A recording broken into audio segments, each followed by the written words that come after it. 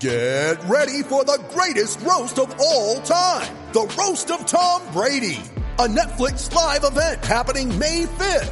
Hosted by Kevin Hart. The 7-time world champion gets his cleats held to the fire by famous friends and frenemies on an unforgettable night where everything is fair game. Tune in on May 5th at 5 p.m. Pacific time for the Roast of Tom Brady. Live only on Netflix. You ready? Showtime. On May 3rd, summer starts with The Fall Guy. Let's do it later. Let's drink a spicy margarita. Make some bad decisions. Yes. Audiences are falling in love with the most entertaining film of the year. Fall Guy. Fall Guy? Fall Guy. That's what the poster said. See Ryan Gosling and Emily Blunt in the movie critics say exists to make you happy. Trying to make it out? Nope. Because I don't either. It's not what I'm into right now. What are you into? Talking. Yeah. The Fall Guy. Only in theaters May 3rd. Rated PG-13.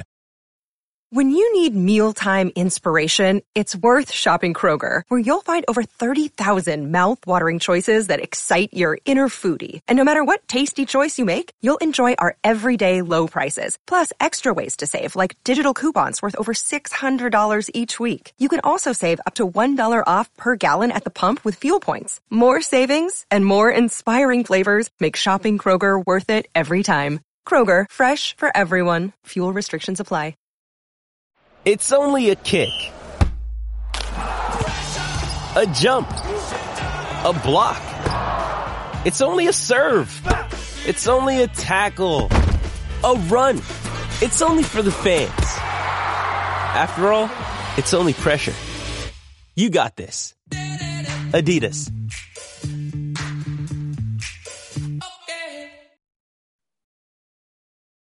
Hey, White Sox fans. Brett Ballantini here, hosting the Southside Sox Mothership Podcast.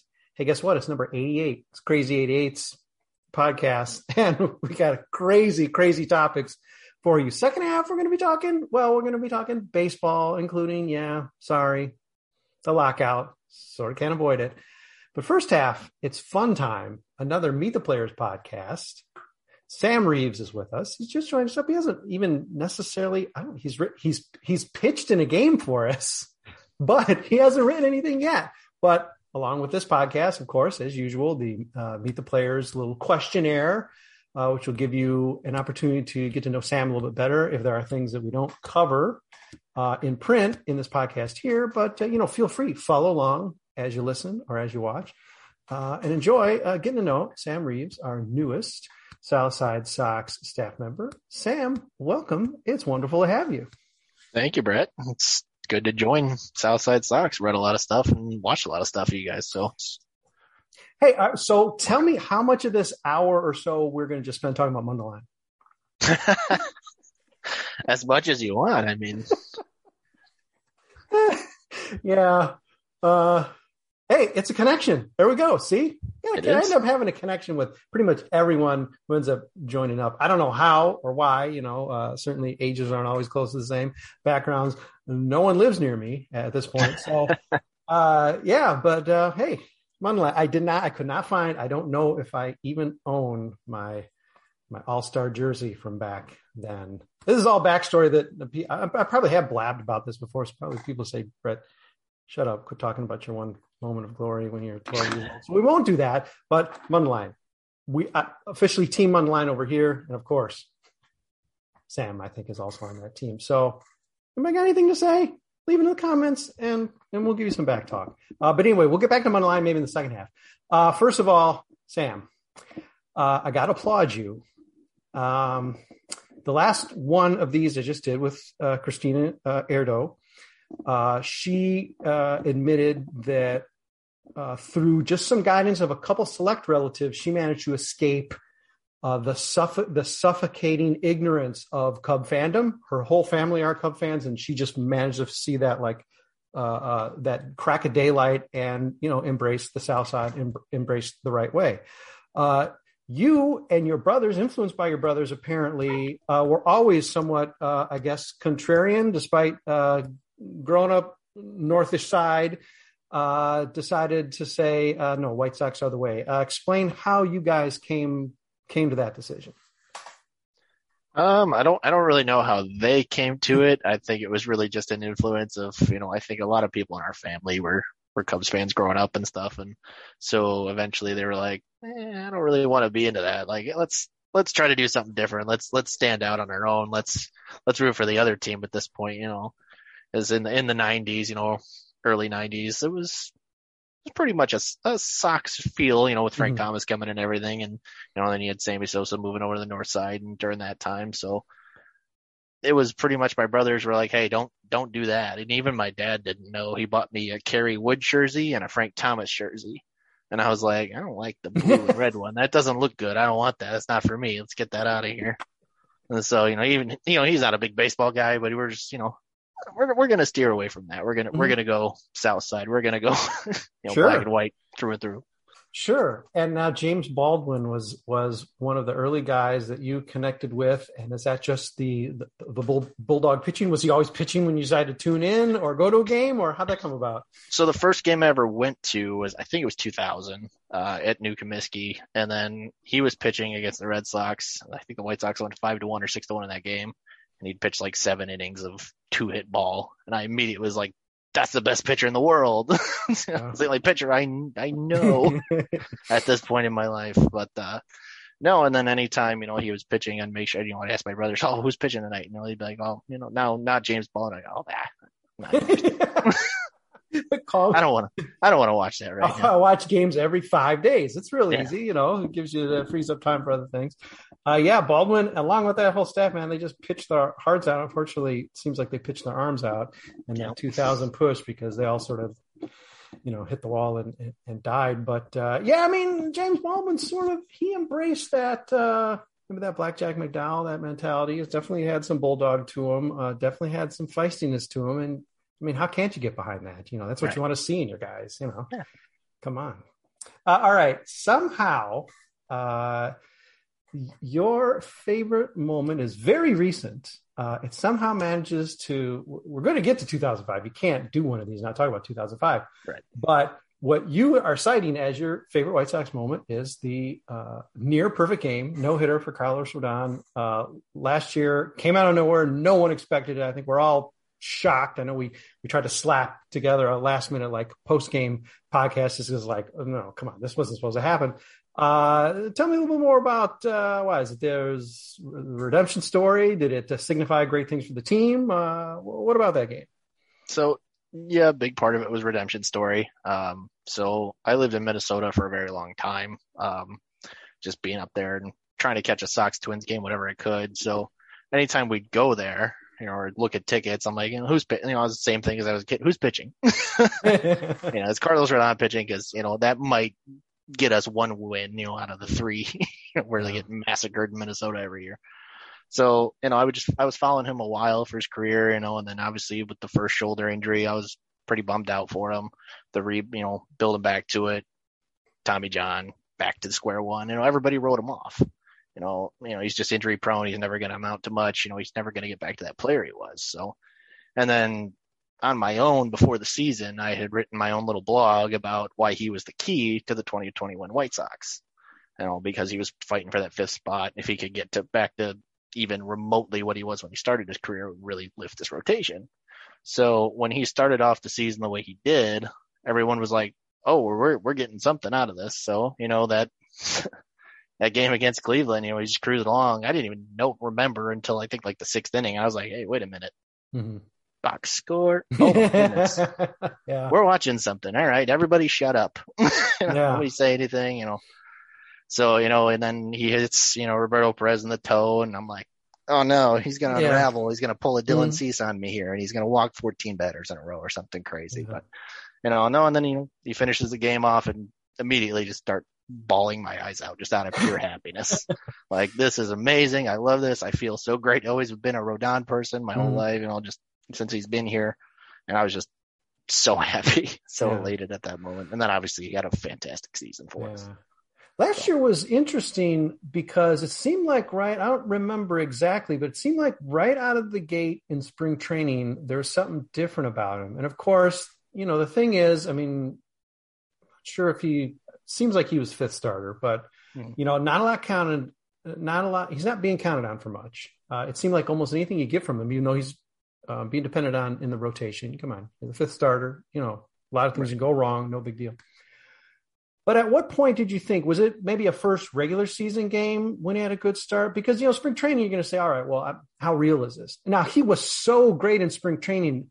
Was that giving you a feeling that, okay, I think sort of my wishes and what I'd written in the blog might actually come true? Because when you wrote, it might have been like, well, a little bit more wish casting than, like this is going to happen.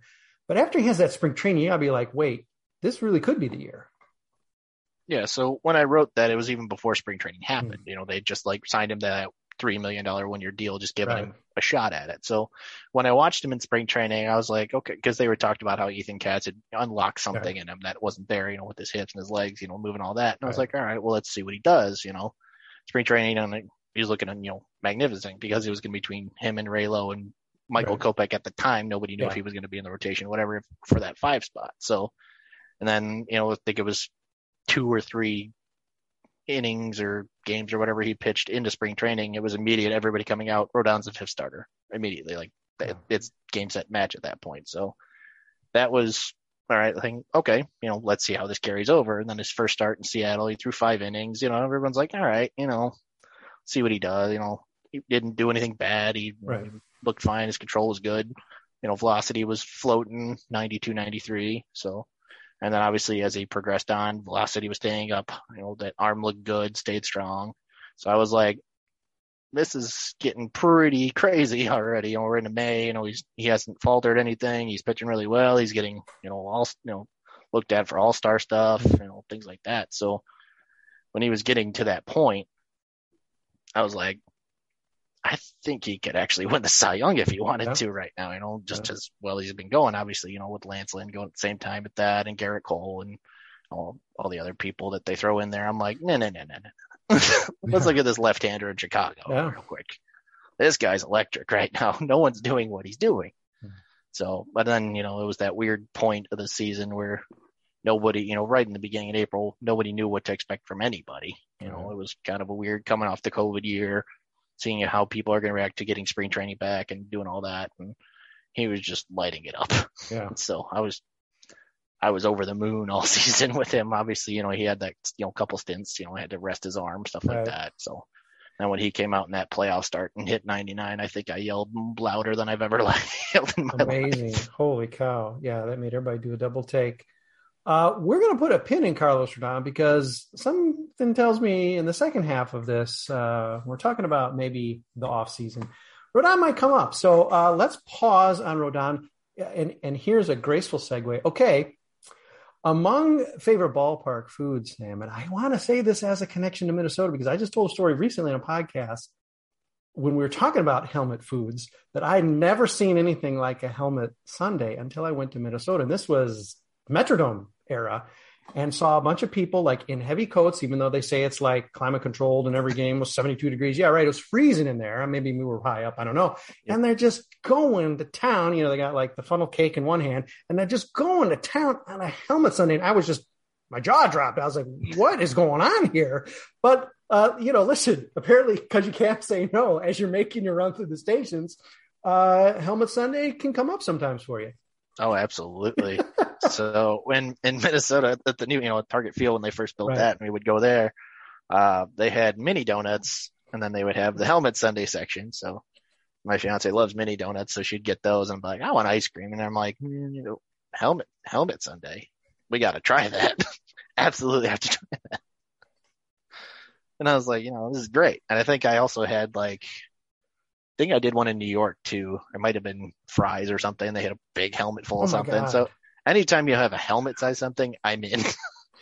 It's a dessert that eats like a meal. It's a side that eats like a meal, right. And you just pile in 3 hot dogs, just eat everything out of a helmet. Why haven't we been doing this, for decades? Why is this just a recent phenomenon?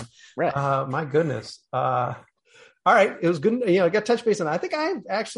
I don't think I've ever had a helmet. I've never been so courageous to have a helmet sundae, but I have had helmet nachos because it's yeah, okay, I'm here. I'm not going to go station to station. This is going to be my meal. And oh boy, this is a meal. It's a helmet and I got a souvenir, so yeah, you can keep it.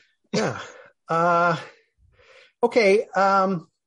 We got in touch not too long ago. Again, you've already suited up for, and we'll talk about that shortly. Already suited up, for us. Got you right in. Apparently, we really needed you as an arm out of the pen.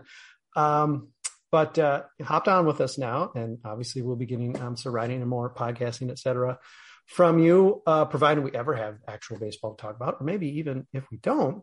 But tell me, I dropped a line to you. What was going through your head when this guy from Southside Sox says, hey, Sam, what's up?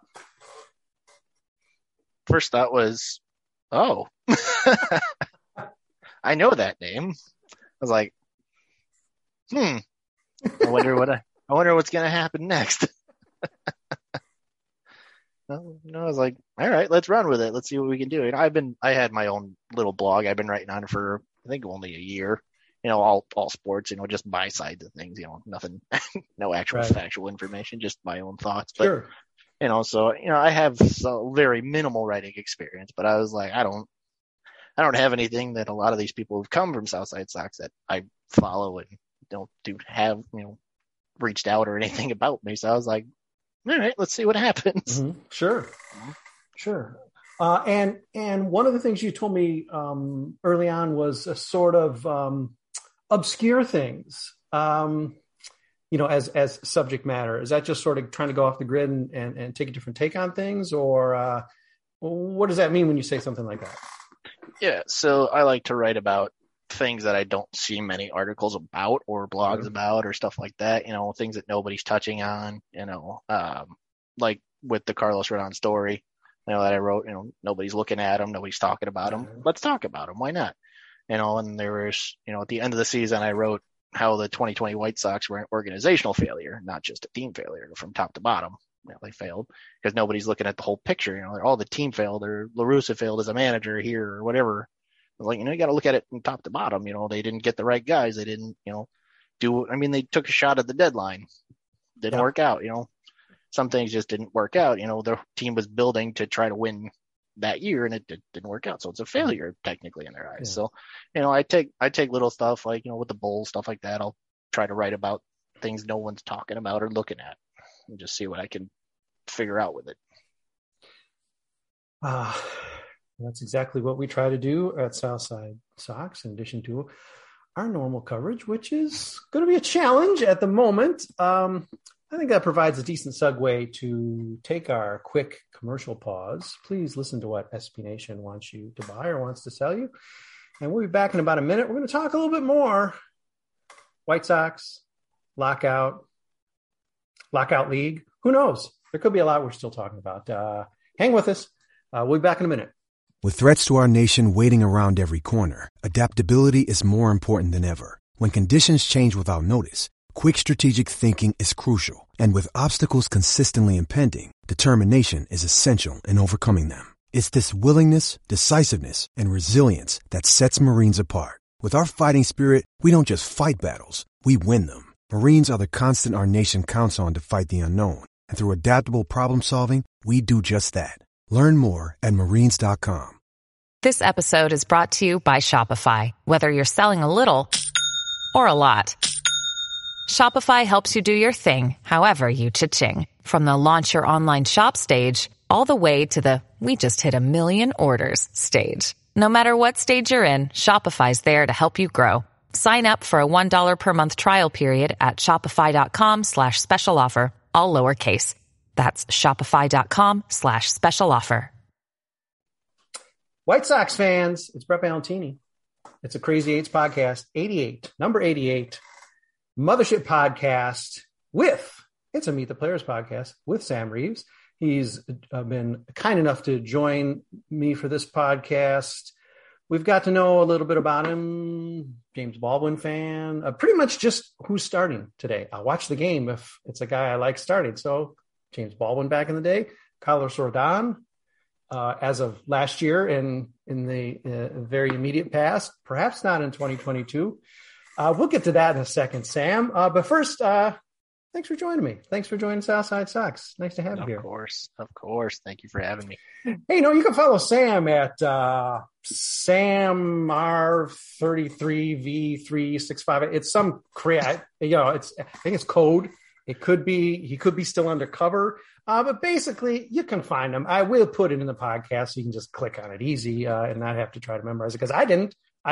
But very entertaining follow, as most of our writers are, who are actually on Twitter are. So check Sam out there. And hey, listen, before we get into the White Sox, let's just talk about a glistening Lockout League debut. Everybody's performance was a debut because it was the first game we ever played. The so-called Redline Go-Go's, which is made up of about half of our staff, just put an ugly womp, broke open the proverbial can of whip ass on the Chicago White Sox, shut them out.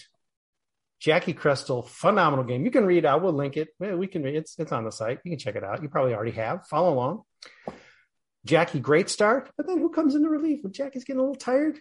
Sam Reeves. He just got off the plane. I think maybe the numbers were Velcroed on the jersey. I don't think they were stitched yet. 1, 2, 3 inning. I want to say, I don't have the play-by-play. I was trying to look up. I don't have the play-by-play. I think you mowed down Andrew Vaughn, Leori Garcia, Adam Engel. I think those are the guys you got towards the bottom of the order, but, easing you in. So, Hey, man, well done. How's the arm? You iced it. Doing okay? Did ice it. It is, it's still a little sore. Okay. Right. It's not easy. I mean, we got a big roster, so they're not going to be many back-to-backs we're going to be asking from you. So, just take your time, keep a good line of communication going with your manager, and, we'll find the right way to use you. Okay, so Sam, glistening debut, 0.00 ERA. White Sox, out of the pen. Okay, Sam, alluded to it a little bit, talked a little bit, 2021 White Sox, and you've sort of given them the failure stamp, which, by the way, I don't particularly disagree with. Assessment of the 2021 team. Going in, did they defy your expectations? And then by the end of how things went, how was your biorhythms for the whole 2021 season? So obviously it was, the off season was met with a lot of criticism and misunderstanding of what's going on. Why is Tony La Russa here? He's 900 years old. What the hell? He hasn't been in baseball in 10 years. Why? Yeah. And then the photo signature came out with AJ Hinch's signature on his picture, and everybody was like, so nobody knew this was happening. Not even the graphics department. Yeah. But, and then, that stuff kind of wavered off. We kind of just, let's wait and see what happens, And then, they bring back Rodon, and then they're like, we'll see what we get out of Kopech. He's coming back, Not really, Liam Hendriks, big signing. Obviously, that was huge for him. So then it was, who's playing second base? Oh, it's Nick Madrigal still. Okay, fine. Did fine in 2020. He's got a little hurt. He's coming off his injury and come back. Andrew Vaughn, where's he playing? Is he going to play? Where is he starting? Where's he going to do? Right. All these storylines come in. So, spring training happens and then Eloy dies. Yep. Oh crap. Yep. Here we go. Yep. So, jumps for a ball he can't catch. Everyone's, just typical Eloy. What's he doing? Why is he doing this to us? We had high hopes for everything. Yeah. They just came screeching halt. Yep. And then, it comes out, we're going to give Andrew Vaughn reps in left field. Yeah. Plays 2 games at the end of spring training. Yep. Yeah. We're going to see what we can get him to do. A career first baseman has never played the outfield, even in Little League, Yep. Yeah. Then, they open in, Los Angeles of Anaheim. Mm-hmm. That first game doesn't go very well. So, and then that was the thing is everybody thinks it's the 60-game sprint season again, right. Not the 162 marathons. Everybody's overreacting immediately. Right. Oh God, one game. Oh, why did they do this? Why did they do that? It's the first game of the year. I'm guilty of it too, Yeah, sure. I was immediate reactions were, oh my God, here we go. This season's going to be terrible. It's back to this. And I go, wait a minute. 162. Yeah. You can't have that 60 game mindset, which we'll get to. Maybe we have this year, but, right. They had a really good start. Even getting out of Anaheim a little bit slow. They go to Seattle, take I think 2 out of 3 there. So you're like, all right, we're keeping pace. And you kind of look at the Twins and the Indians as your main or Guardians now, sorry, as your main competitors, and you kind of looked at the Guardians lineup at that time. And you're like, they really don't have much in the hitting department. So where's our offense going to come from other than Jose Ramirez and Franmil Reyes? And then they still got all their pretty good pitching staff, and for some reason always seem to find a way. And there's the Twins who've been the kryptonite for the White Sox for forever. What are they going to do? They got a lot of returning guys. They didn't really lose much. So we're it's basically standings watching early in the year, and then the White Sox start to get a little bit of distance between them. By the All-Star break, and then you get Tim Anderson, Lance Lynn, and Carlos Rodon in the All-Star game. It's pretty cool to see. Tim didn't get to play, obviously. Took that out on the Rays. And then we got, to that point where, there's, the Luis Robert injury, the Nick Madrigal injury, and you're like, what's going on? How are they still winning? They don't have anybody. How are they winning? So, we're all starting to get Team of Destiny vibes. Like, it's just this next man up mentality. Everybody's just doing what they're asked to do.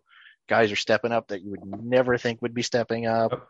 Adam Engel's up and out of injury. Danny Mendick's traveling back and forth from Charlotte. He probably had the biggest amount of club miles anybody's ever had on a plane. The bullpen's all over the place with people coming in, going, 10-day IL for this, 10-day IL for that. It was just wild, wacky, small injuries all year and still getting it done.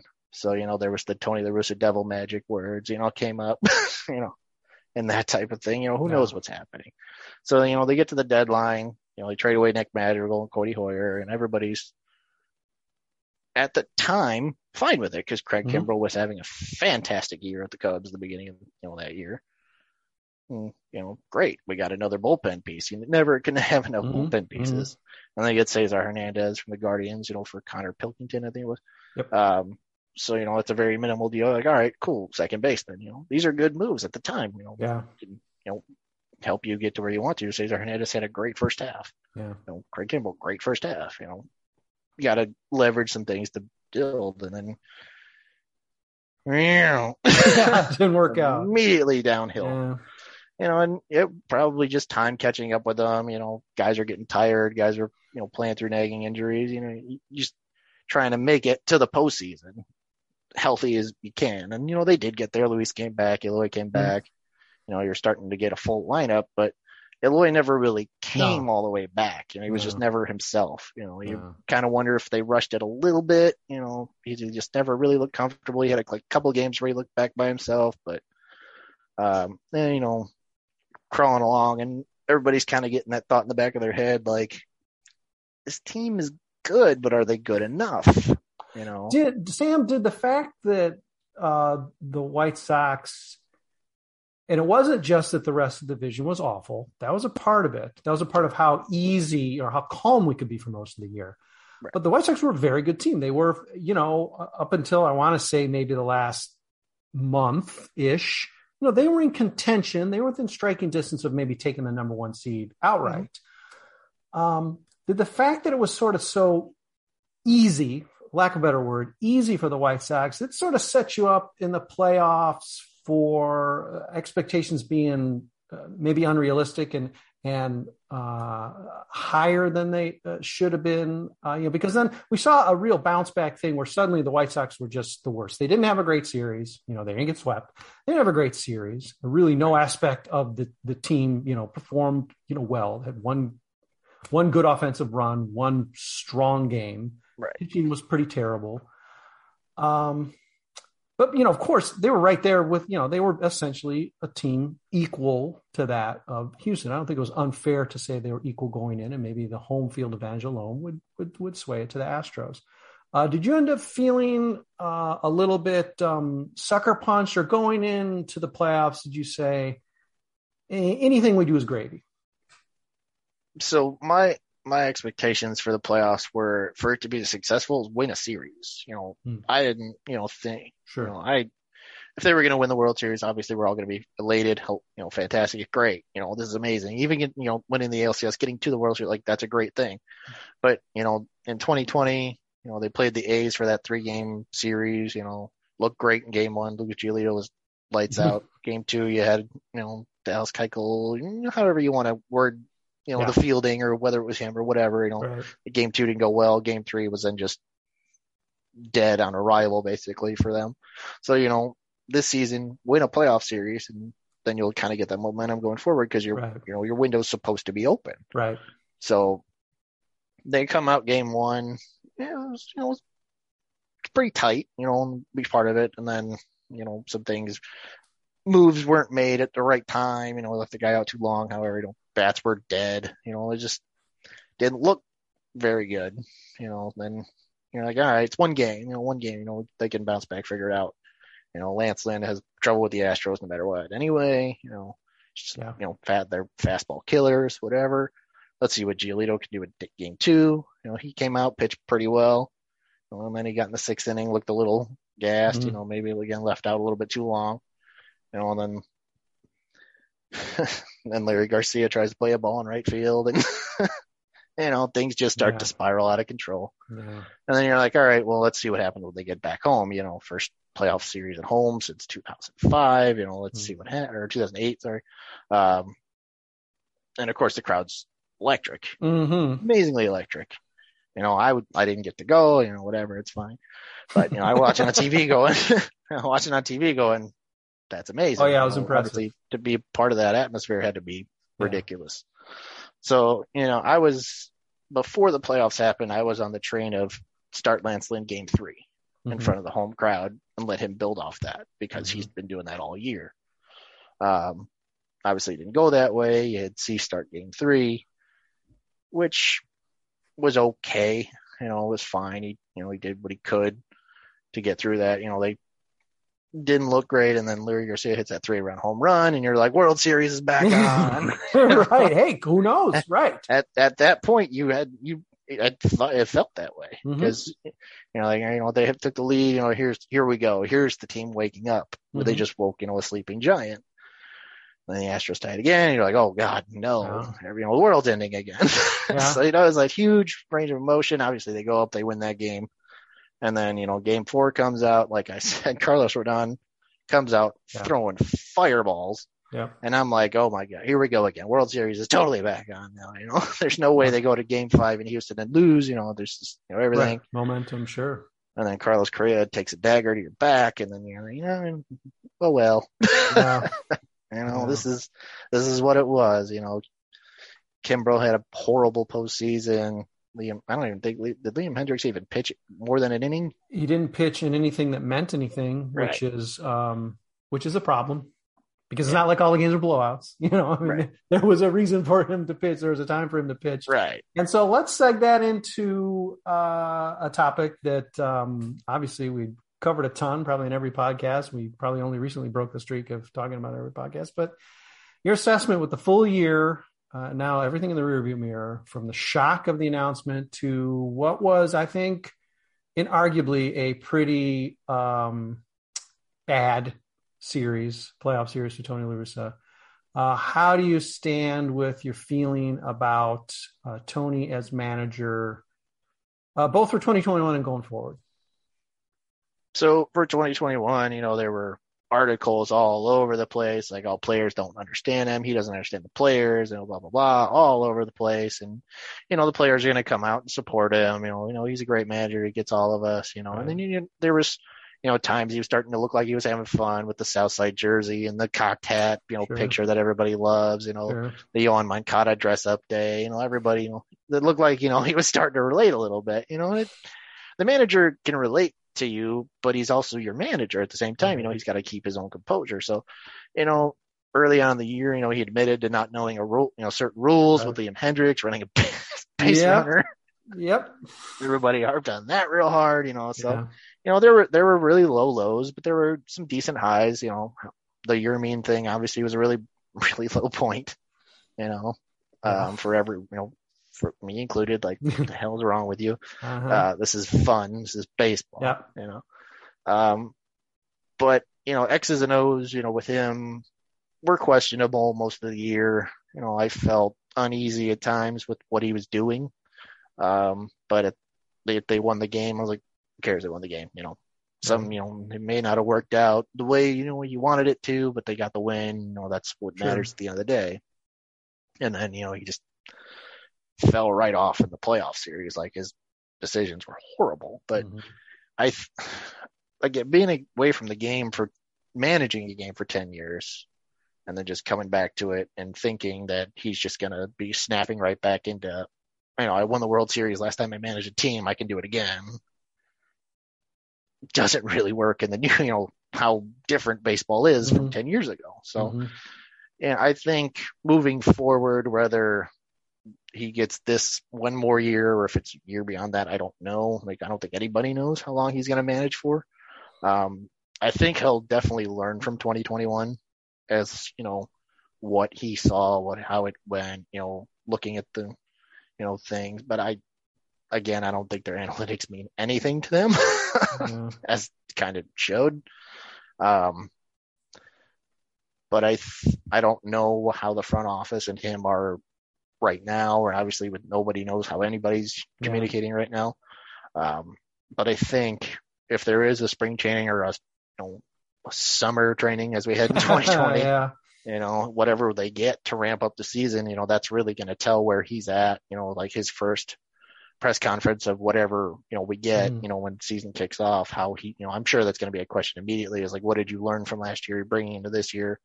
So I have confidence in him right now because, well, he's going to have a lot longer to sit on it and think about it, and it could be good or bad, overthinking it or whatever. But I think he has to learn from last year no matter what. So, yeah, I don't know if there's an intimidation factor, if he's a control freak. I mean, there were times last year we had the famous Giolito start where, like, later afterward, it almost seemed like he was angrily, really almost throwing people under the bus by saying he was gassed and they knew it, that they left him out there. And, I think the Sox ended up losing the game. It turned on somebody hit a homer off him.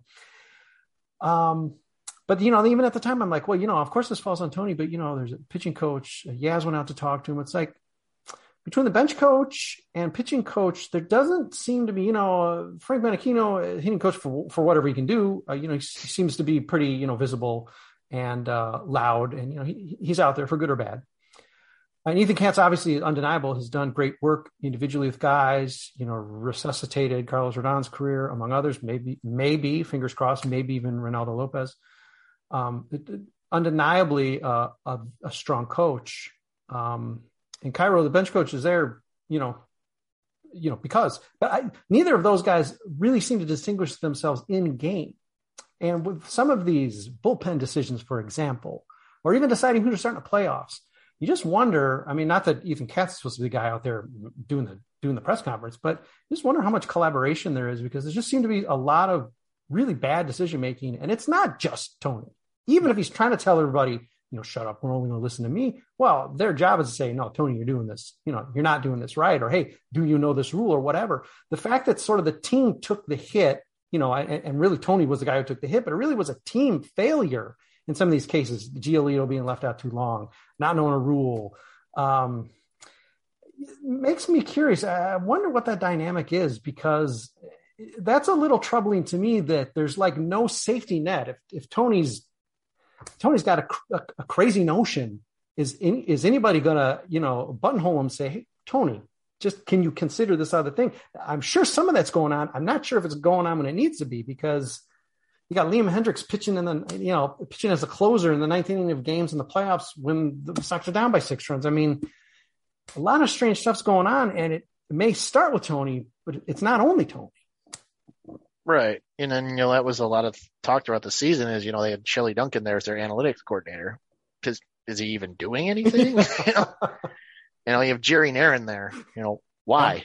What's he doing? Is he even saying anything? Makes pretty scorecards. We know he makes pretty scorecards. Yeah. And he's sitting there on the phone for replays and telling him to review a thing that's clearly an out, or, they're going to get it wrong, And, Ethan Katz, obviously, like you said, individual work with these guys has been fantastic, but Is he talking to Tony about, here's this guy, at this pitch count, here's how he gets to this. Is anybody, talking game plan during the game? And in the Milwaukee series, that I happened to go to all 3 games for, I was sitting first base side so I could see into the Sox dugout during the games. So I'd watch Ethan Katz specifically. Mm-hmm. One, he paces like a maniac, absolute maniac. If he's not standing at the edge, staring, he's pacing up and down that dugout. Whether or not he's saying anything to anybody other than himself, we don't know. Yeah. But, you try to watch, for, I guess you'd call them clutch situations with pitchers, late in games. Is he going over to talk to Tony? Is anybody talking to each other? You don't see that much. Obviously the cameras on TV aren't really looking in the dugout 24/7. So you don't see, so, it's something you got to observe when you're there. So I didn't really see anybody, get into Tony's ear or have him talk to anybody or look at anybody. It was mostly him in the corner of the dugout by himself and everybody else just along the rails. So it didn't really look like anybody was collaborating anything in game. So I think that is a big kind of thing. Maybe it is like they don't know if they can approach him because he's, a Hall of Fame manager. Do they even try? But that's the part of the new age game is everybody has to have a voice in this. Yeah. And if he doesn't listen, fine. But I mean, boy, you better have taken your shot because then, ultimately, you're going to get the pink slip too. Not that they'd ever fire Tony La Russa. But all right, let's hop to this offseason. Not a lot to talk about because there's a lot of activity, a lot of excitement, a lot of fever. White Sox were virtually dead cold, really not part of it at all. Not even really part of talks, which is sort of additionally troubling. It's one thing if you don't land the guy. You're not going to ding the White Sox for not getting Zach Wheeler. Hey, they went out there and they made the statement that said, hey, we gave him the best offer. He chose somewhere else. Okay, I'm going to applaud the White Sox for at least making a run. Still got to close it, but okay. White Sox were basically a non-entity in free agency for the brief free agency. They were not part of the December 1 or November 30th frenzy. But one key decision made, imagine it hit very close to your heart. It absolutely baffled and outraged me and many others on the podcast at the time and on site. And that is the seemingly absolutely inane decision not to extend the qualifying offer to Carlos Rodon, which he could reject. And if so, under the old rules, which I'm guessing aren't going to change much if we even ever have rules in baseball again, right? Would at least get you some sort of compensation, which under the old rules would be a compensatory pick, which would be a pretty decent pick. Mm-hmm. I'm guessing it was similarly baffling to you, Sam. Just to really sum it up, what the it's when that deadline passed and they said, no qualifying offer for Carlos Rodon, I'm pretty sure I was just in a room by myself yelling at the wall, just, trying to figure out why. Like he was arguably your best pitcher on your staff last year outside of Lance Lynn. In my opinion, I thought he was better than Lance Lynn. He was. Yep. Guy still very young, and he just got, you showed you he can pitch off this injury now. Obviously, he had a little bit of tired arm because it's his first full season in 3 years, and I think the issue is he's a Boras client, so they got scared. But even if that's a fact, extend the qualifying offer. They're going to say no. They're 100% going to say no. Get the compensatory pick at the very least. Yes. Because on the off chance, he's like, nothing else is coming in, let me accept this offer, then you get him back.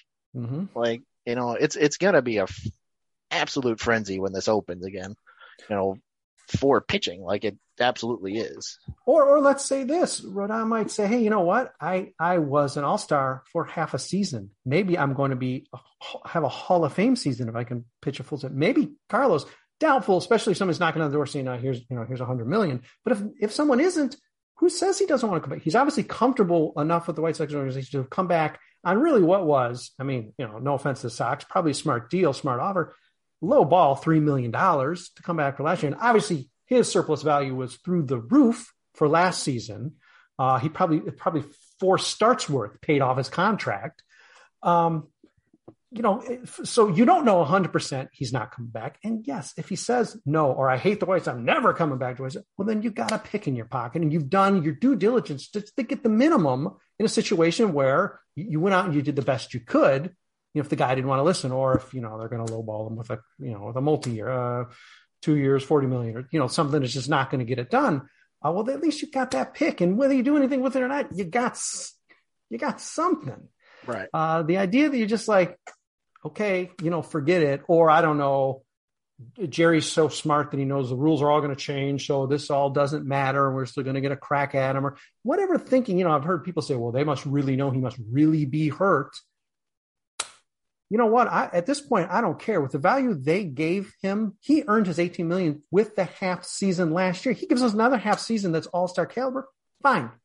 Then he can sit for the rest of the season. We find somebody for the second half. You don't want a guy that good. White Sox don't have a surplus of starting pitching. That's another issue here, too. If they had 12 guys and they're all hungry to get in and the Charlotte rotation was just nails, all right, fine.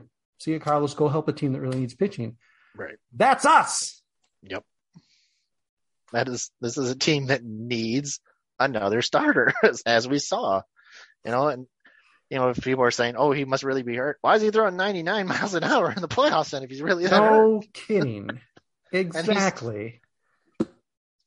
That really hurt. Obviously, I don't know what their plans are for the rotation in this next coming year. They always say, oh, we got to, Crochet is going to be a starter eventually. Michael Kopech's going to join the rotation eventually. Right. Good. Kopech showed he can spot start games. Obviously they're still getting him stretched out, but they didn't stretch him out in the season. Yeah. So you can't really bank on, however many innings he pitched. Yeah, it's going to be a modified year, no matter what. Yeah. It's going to be modified for sure.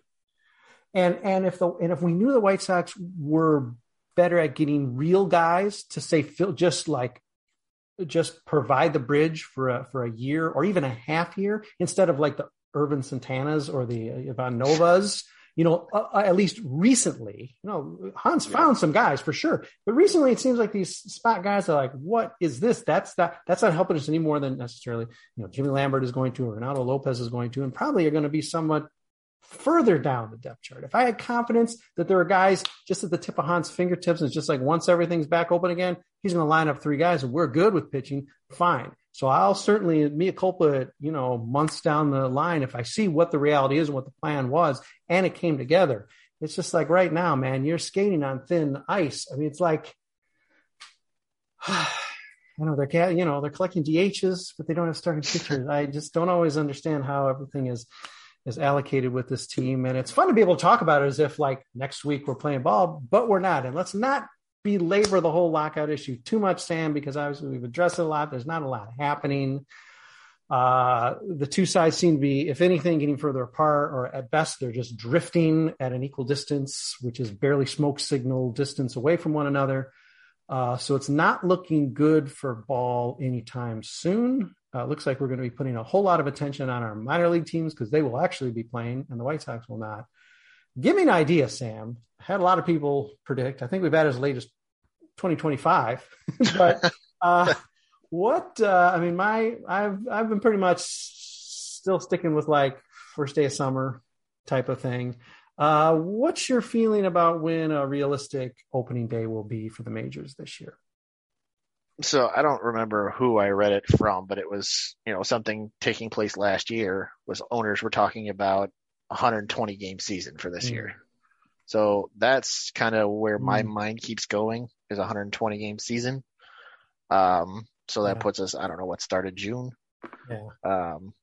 When we've seen that thing too, where some, I don't know if it's true or not, or whatever. It's like the teams get all of their TV money up until they can lose like 20, 25 games off the schedule before they start losing some TV money. So boy, about the time we're getting, I think, to game 20 or so, I think that's when things start to get a little bit sweatier for them, because that is actual money they're not going to get. The fat cats are not going to get, and maybe that would move them.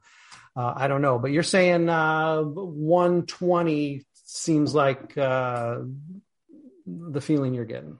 Yeah, it seems like they're willing to wait it out till about 120 is what it sounds like. Yeah, I think I just was sort of picking the triple figures, just like 100 seems round.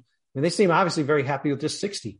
I'm sure they're just, in some ways, they're pleased as punch about the pandemic season, despite the fact that they couldn't sell enough tickets and they all lost billions and billions and trillions of dollars, which didn't happen.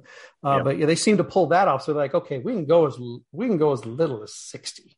Right. Maybe we'll just throw everybody a bone. We'll go 80. We'll go half season. I don't know what it's going to be, but yeah, that 100, 120 area, that's getting to be like almost 1981 strike season. I think that was about 110. Legitimate enough season. It's certainly not going to be as weird as 2020, where it's like everybody made the playoffs, 60-game season, so weird. Right. Luis Roberts still managed to make it a weird one where he was an MVP for a month, and then he was a double-A player for a month.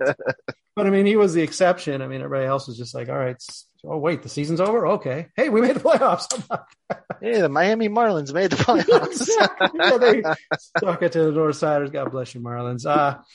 Yeah, all right. Well, I guess we're going to see. We have a lot of Christina's labor coverage. There's not a lot to cover. Frankly, there's not a lot always to talk about on the podcast when it comes to the labor talks, because they just seem like they don't want to play ball. Well, actually, no. The players, Sam, do seem to want to play ball. Even as we're talking today, they come every time they come back. They give them one more thing.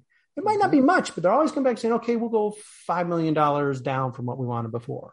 We'll take one team out of the lottery. They're always bringing something, and the owners are sitting back saying, okay, just keep coming. That's good. A few more steps.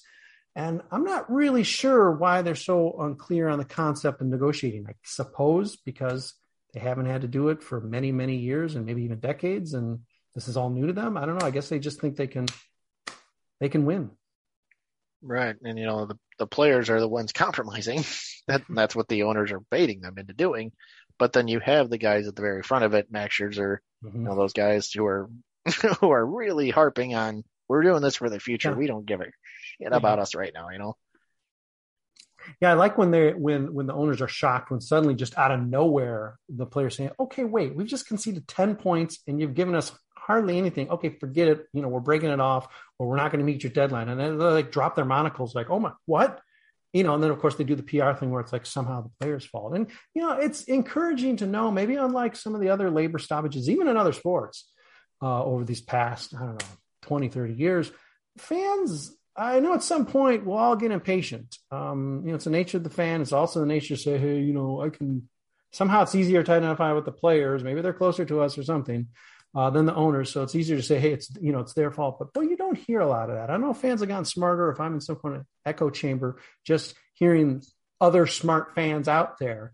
But the sentiment of, hey, you know what? If you got to lose a few games to get the right deal so you don't just keep getting hosed, this timing might not be great for ownership, be it coming out of a pandemic, be it sort of a little bit of a labor movement that's finding a little bit more life in the world today. It might not be the best time for ownership to think that they can just pretty much win 100% of the negotiation, because not only are the players seemingly not putting up with it, it seems like a lot of fans are savvy enough to say, hey, you know what? Let's have this be a little bit more fair. What's the point? Right. I'm personally willing to wait. I want baseball to be great. I want it to be more, reachable to the younger people coming up. Obviously, even when baseball was what it was in the 90s and early 2000s, I was still watching. I was a big fan of the White Sox, always will be. But obviously, there's ways you can grow the game. Rob Manfred is the worst person in the world for that.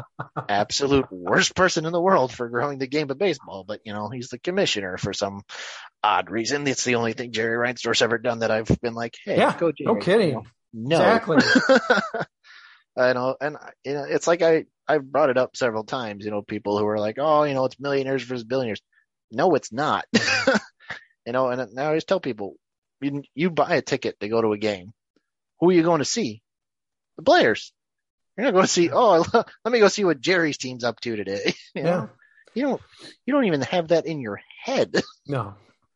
Yeah, and even if it was millionaires versus billionaires, you still know where you'd side with, because it's way more relatable. And it is good that more people out there are breaking that down, saying, hey, that's a fraction. Yeah, it's out there, but those are guys who are established. The backbone of the game are not millionaires, and the owners have seen to it that it won't be, and it probably won't be even after this next deal, because the blood of the league are, in every sport really, and certainly in baseball, is just these young guys are coming up just trying to get their cup of coffee. And if they can stick, okay, maybe they do make those 7 figures one day, but by no means is that a guarantee. And Chris Bryant showed you, when it happened to him, why do you think I'm so pissed off? It was, that whole thing was foreshadowing this CBA, that was basically what somebody, grabbed onto, and they're like, remember this. This is what is going to be a huge key moving forward. And, we're guilty too. Sam, the White Sox kept Madrigal down, didn't even give him the extension. Eloy held down, got the extension, which sort of makes you think, okay, all sins are washed away now. Well, no, you remember that there were games that he could have been playing at a higher level, if not the major leagues, quicker, but you were holding him down. For God's sake, Kopech. Imagine the decision that would have been made if he didn't opt out of 2020. He would have been suppressed and held down again. And he may still be. They may need to stretch him out, not in Chicago. Who knows? Right. Well, he's got to get his reps in Charlotte. We got to make sure he's ready. Yeah. Unfortunately, I think, Sam, this won't be the last time we discuss some of these issues. But again, if it is in pursuit of something that's better, more equitable, more pleasant to be able to watch, more pleasant to be able to enjoy. I know who cares about the 1040s for X player or the stock portfolio of Y player. But that's not just what this is about. It is about some fairness. It is about, I just want to see the owners negotiate, even if it's like weird points. I just want to see them bringing as much to the table or close to as much to the table as the players are. And they're not coming close to that. This is a very easy call. Maybe in past issues, even around the lockout season, maybe there was some legitimate back and forth about, hey, you should be playing fewer games. You should be playing more games. It was easier to see both sides, even for 2020. This time around, I don't see what side you see on ownership's play, the way how far away they are from where all the rest of us are, fans, players alike. And I imagine even TV networks, they got to come closer. And I don't know what's going to shake them out of these doldrums to wake them up and get baseball back. And you really wonder if they're prepared to, just paying an entire season, because this is weird. There's no give at this point. No give. None. Even after today, it was, what little came out was, the players again brought $5 million down on one thing, and the owners were like, no, we still need this and this and this and this. They're like, see you next week. Yeah. As long as they're putting more effort into the PR battle and some sort of tweet or news release than they are actual negotiating. Yeah, this is a doomed negotiation. And if the union hold strong, yeah, we may have a longer wait than we want. And boy, that contention window, Sam, it'll still be open, but boy, you just, you don't want to be wasting your contention window, especially when we're told it's only like I think it should be every season. Call me crazy as a fan. I think every year we should compete. But since we've been told it's going to be like 5 years, or maybe it's going to be the 2020 as well, I don't want to lose 1 year off of that. We've already lost parts of a year, so come on. Right, and then you get to baseball in 2023, and you look at the White Sox roster, and you go, "Oh, there's nobody here from 2021 that we thought was going to be here." Yeah, and then you really every club's going to have to make that decision. If you lose a whole year of baseball, I can't keep this person. I can't keep this person. There's going to be a lot of shuffling going on if that happens. Yeah. Speaking of guys who aren't there that you expected, some of them are even unforced errors. Like, I don't know, Carlos Rodon. Yeah, unforced errors who should be right now in the rotation. Or, hey, we tried. Like the Wheeler thing. We tried. He just didn't want to come back. He wants to shop the market. We're going to still give him offer. Blah, blah, blah, blah. Okay. Anyway, that's for another podcast. When we have more time to talk and devote it all to Carlos Rodon, lamenting that he will very likely not be a member of the 2022 White Sox, if there is to be a 2022 White Sox. Well, you could see and you can follow the 2022 White Sox playing in the Lockout League, of which just recently Sam Reed had a starring, spotless 1 inning of relief. You'll see him pitching again. No doubt you will in games to come. Follow that. Check out the Meet the Players if you haven't read it already, regarding Sam Reeves and his background as a White Sox fan. And As always, we're not here without you listening, reading, sometimes even watching. Sam, thanks for hopping on for the first time. Let's make sure we do this again real soon. Absolutely, Brett. Thank you so much for having me. This was a lot of fun. Thanks, everybody out there, for checking us out. I guarantee you we'll have a podcast again probably sooner than you're ready for one. So sit tight.